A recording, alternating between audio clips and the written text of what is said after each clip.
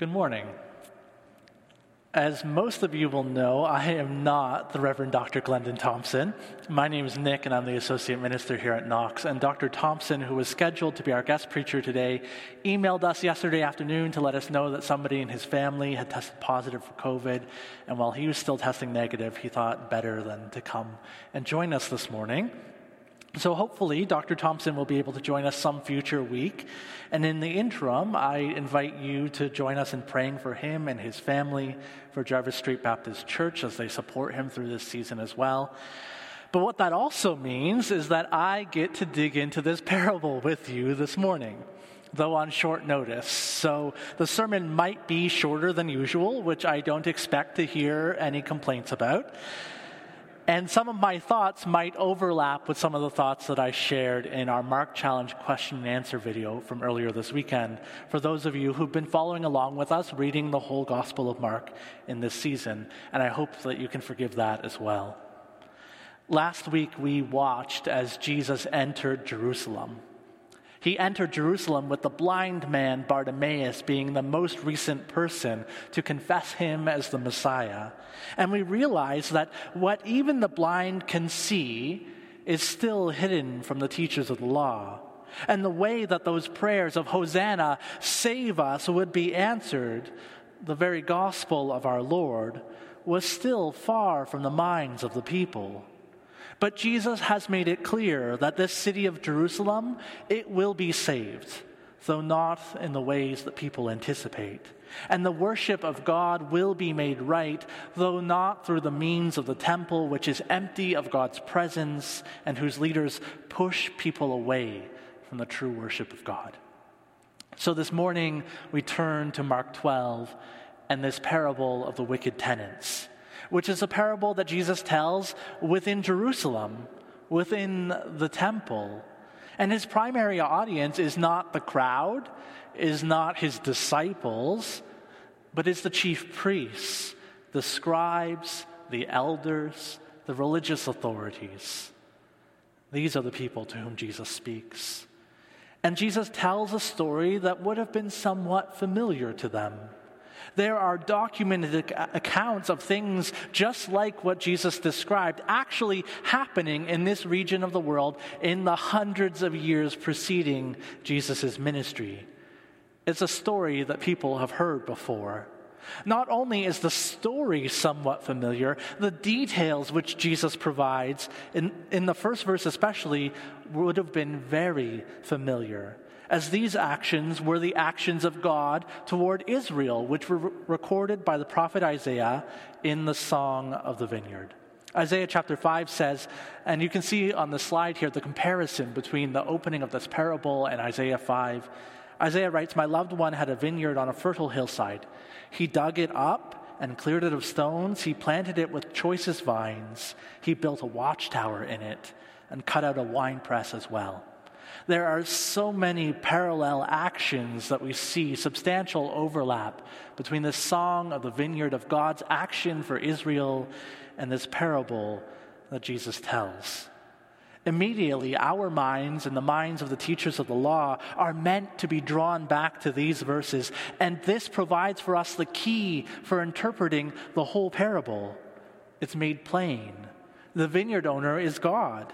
The vineyard is Israel, or perhaps even the world. And the tenants are those who have been given the responsibility of caring for it. This parable seems different than Jesus' other parables.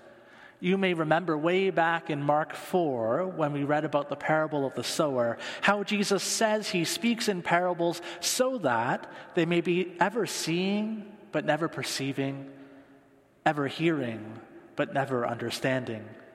Jesus says that he tells parables in order that people wouldn't understand. This is probably to make sure he's not executed before his time, and probably also so that people who are open to the world that Jesus talks about can receive the good news that he has for them. But in this parable, Jesus doesn't seem to have gone to any particular lengths to hide its meaning from those he speaks to. In fact, Mark says in verse 12 that they knew he had spoken this parable against them. As the time for Jesus' suffering and death grows nearer, he speaks in a parable that will be understood. They knew what it was about. They knew it was against them, and they did not like it one bit. It seems that what we've earlier said about parables is true. They are best understood from the inside, from within them, even as stained glass windows in a church are best seen from inside the church. And the teachers of the law and the elders, they're within this parable. They see themselves here. They understand it because it's their lives that Jesus is pointing to. This is almost like when the prophet Nathan tells a parable to David to confront him with his own sin and then announces, "You are that man." Jesus is saying to those who listen to him in the temple this day, "You are these tenants. You are that man." There is an owner of this vineyard who loves it, who created it, who desires to see its flourishing, and he entrusted it to the care of others, sharing its beauty and its produce in hopes that others might come to love it even as he did. They do love it, but their love is a selfish love, and they will not pay the rent, will not share the fruit or the wine. They want to forget the owner exists. They desire not only the fruit of the vineyard, but to have the whole vineyard for themselves. In the same way, the chief priests and the elders have turned the messengers of this vineyard's owner away. As God sent messengers and prophets into the world, it was Jerusalem and the religious leaders who turned them away, who persecuted them, who killed them. The people in power, they always like the world just how it is. It suits them. It's what brought them to power. And when God, the creator and Lord of all, sends people to call the tenants back into right relationship with God and back into right relationship with the things that God has given them to care for, well, they have no patience for it. They do not desire the good of the world. They only desire their own good. This is still true today. We cannot kid ourselves that it's only these powerful people, these specific religious leaders who behaved in such ways. Still today, there are those to whom much has been given who do not know that much is required of them. Rather, they desire that much more. Billionaires compound their wealth and dole out figures which, in comparison, are miserly to charity. Church leaders are caught up in scandal with recent headlines in our city of Toronto, as well as a recent documentary seeking to expose one of the largest mega churches in the world. The danger of religious leaders continues as well. The tenants, Jesus says, desire to do as they please. They will not be rebuked. They will not receive the messengers of the owner. They will not care for the vineyard for the benefit of all. They desire it for themselves and only on their terms. This parable is certainly addressed to the Sanhedrin, to the religious leaders 2,000 years ago. But in it, we also see a warning to those of us who serve in ministry today. As ministers, as pastors, as elders and missionaries, deacons, home church leaders, serving coffee after church even. We are tenants in a vineyard not our own. We are stewards of wealth that is not ours to keep. But more than this, we recognize that the whole church is a people who are called to follow Jesus, and we believe that following Jesus means something. It means things like loving your neighbors and loving this city.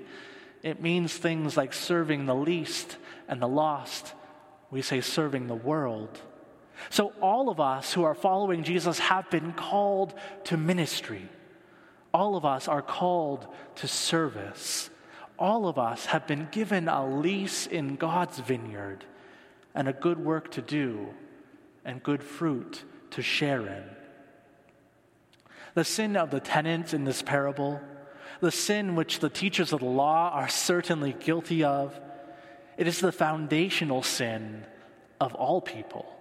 It is the original sin of humanity, and it is the sin which is at the root of all of our other sins, the sin which pervades all of our hearts.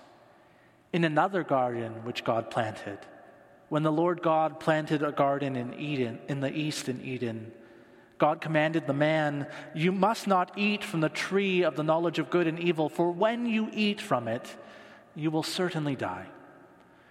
But the serpent tempted them, saying, "You will not certainly die. For God knows that when you eat from it, your eyes will be opened, and you will be like God, knowing good and evil." Of course they ate. They ate because they did not believe God, but they also ate because they desired to gain wisdom. They desired to be like God. For people, the fear of the Lord is the beginning of wisdom. We were created to be in relationship with God, and it is from God that all wisdom comes, not from ourselves. They wanted to be like God, to take for themselves that which might make them like God. And this is the pattern that the tenants fall into, the pattern that the religious leaders fall into, and the pattern that we all so often conform our lives after. Rather than being satisfied with the fruit of the garden, the first people, Adam and Eve, desired to have the one thing which was not for them. They desired to be Lord over all creation, to become gods. And rather than be satisfied in the splendor of the vineyard and with their share of the crop, the tenants desired that the inheritance should be theirs. And rather than listen to the messengers of God and draw people to God, the religious leaders sought to secure their own power. And rather than be what God has called each of us to be, we have all sought to become Lord of our own lives, heirs of inheritance which we plan to take for ourselves. We all claim ownership of our time, which is not ours, but a gift from God. We all claim lordship over our finances, which are not ours, but are God's. We claim divine right over every kind of comfort and indulgence that we can choose for ourselves, and in each of these actions, we reject the messengers of the owner. We ignore the truth of our relationships with God, our relationship to the Lord and Creator of all things, and we seek to usurp God in our own lives and in the world. In all this, we join the sin of those people to whom Jesus speaks this parable against. This sin, as the parable warns the religious leaders of Jesus' day, this sin leads to death. This is what God first told humanity in the garden. If you eat this fruit, you will surely die. Not because that's what God wants, not because God is spiteful and petty and vengeful, but you will die because you claimed a place for yourself in the cosmos which is not yours to hold, a place which you cannot hold in your own strength. You will have cut yourself off from the one who is the source of all life, the God who created you from the dust of the earth. These tenants, they're rejecting the way of life which has been given to them, and they're trying to scheme to achieve something greater than they can handle. They say, "Let's kill the heir, and the inheritance will be ours." As he reflects on this parable and the goal of the tenants to achieve the inheritance for themselves, St. Augustine asks this simple question: how? How will that be the case? How will the inheritance become theirs? Merely because they killed the heir? The owner yet lives and can name a new heir. And it's far more than this that will happen. Jesus says that in fact the stone that the builders rejected will become the cornerstone. The heir which was slaughtered by these wicked tenants will still be the heir, not rejected, not dumped in the heap of useless stones or abandoned to the grave, but picked back out and given a special place and special honor, given new life and raised from the dead. We cannot become like God by eating a fruit which is not for us. We cannot usurp God's rule by ignoring the prophets. We cannot take control of the vineyard by killing the heir. We cannot keep our lives by clinging to our control of them. We cannot do this. So what is our hope? There is a way to become like God. There is a way to gain the inheritance of the vineyard and to find life even from the graves that we all now know, as well as the grave that we will all one day know. There is a way, and that way is the way of Christ. God desires that we would be as he is, and the only way to make that possible was that Jesus came to be as we are. In Jesus, we see the way to the Father. In Jesus, we see the fullness of human life. And in him, we are given the opportunity to become co-heirs of the kingdom, not by seizing it for ourselves. That has never worked. It didn't work in the garden, it didn't work for these tenants, and it will not work for us. But the way is by simply and humbly learning the ways of the kingdom and being graciously welcomed in. That Jesus would freely share what is rightfully his, and our loving Father would run to meet us and to welcome us home. These tenants are wicked because they strike messengers and deal shamefully with another's servants. They are wicked because they murder and scheme, but all of this wickedness comes from their single core desire that the vineyard should be theirs. All of this evil came from a lie which they believed about themselves and a lie that they believed about the natural order of the world, that it should be different, that they should be on top.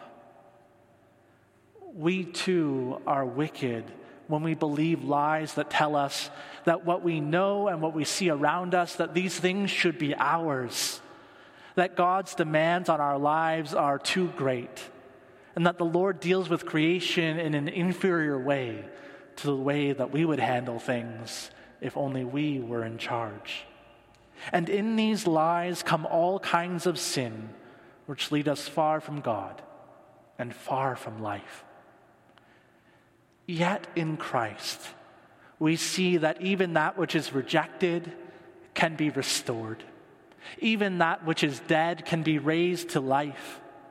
And so we are invited again today to turn from our wickedness, to reject all the lies which make us displeased and dissatisfied, and to hide ourselves in Christ, who is the chief cornerstone of God's coming kingdom, and in whom we find our head, that we might discover in living as he lived, we may become as he is, and receive the inheritance of the Father, the kingdom which he is pleased to give us, should we only stop trying to take it for ourselves.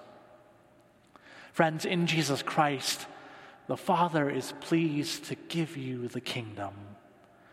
Let us receive his good news. Let us become as he is.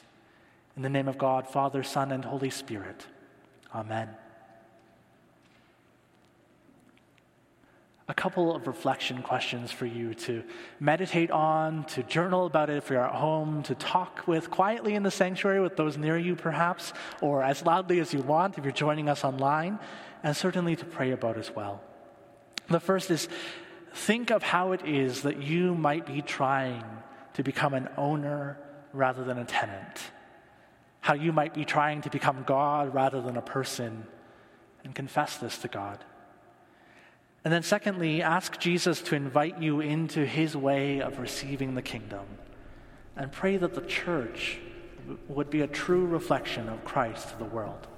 We'll give you a couple of minutes to reflect and pray on these things.